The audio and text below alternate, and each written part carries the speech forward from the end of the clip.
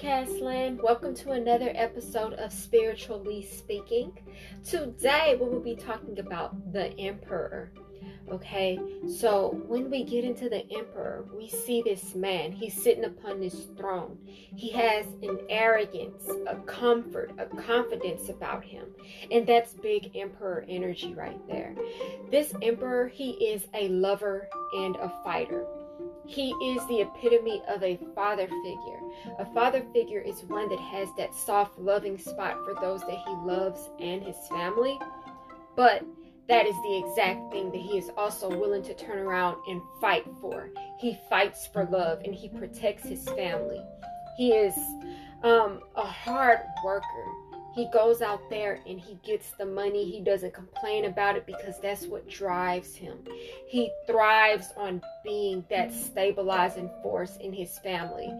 He thrives on being that stabilizing force in his life. He is very self-reliant. He doesn't like to have to go to anyone and ask for help. The Emperor is usually the one that people come to for help, because not only is he very materialistically stable, but his knowledge as well. He's also very knowledgeable because he's been around the block a few times. So he knows what's going on. He is very established. You know, he sits upon his throne because he has earned the right to be there. He's gone through his apprenticeships. He's done all of his studying. He's put in all of his work, and now he is a boss. That Emperor, he sits there and he is not looking to answer to anyone. He is looking to be the end all be all in his reality. Okay, and he wants to be the one that the people around him look up to and depend on, because that's what he thrives on. He thrives on being able to care for those around him. Okay, you know, this Emperor, he's also assertive. He speaks sweetly, but if he has to get kind of rough with what he has to say, he will. He has no problem with standing his ground. He doesn't want problems, but if you want problems, he wants the exact same thing. So there's not much of anything, if anything at all, that he fears. He is stout and kind of relentless as well. You know, he sits there and he observes. He pays a lot of attention. And he's also never done learning and growing.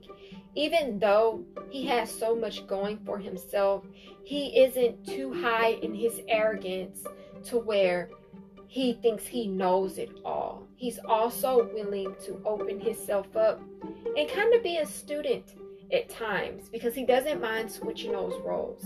He's the one that people look up to for information, and he doesn't mind looking to others for information as well. This Emperor, being that he has the weight of the world on his shoulders, with a family, those that he cares about, he is one that is big on laws. He follows the laws and he makes the laws. He really thrives in order. He likes the order of things. So when we see this Emperor come up, that lets us know that we are looking for some kind of father figure, some kind of big boss energy.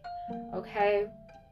The type of energy that lets us know, hey, I'm in control, or someone is about to come in and take control of this situation for me. And I'm not going to have to worry at all, because there are times that each one of us needs something bigger than us to come and step in. And that Emperor, he could also serve as the presence of a spirit guide.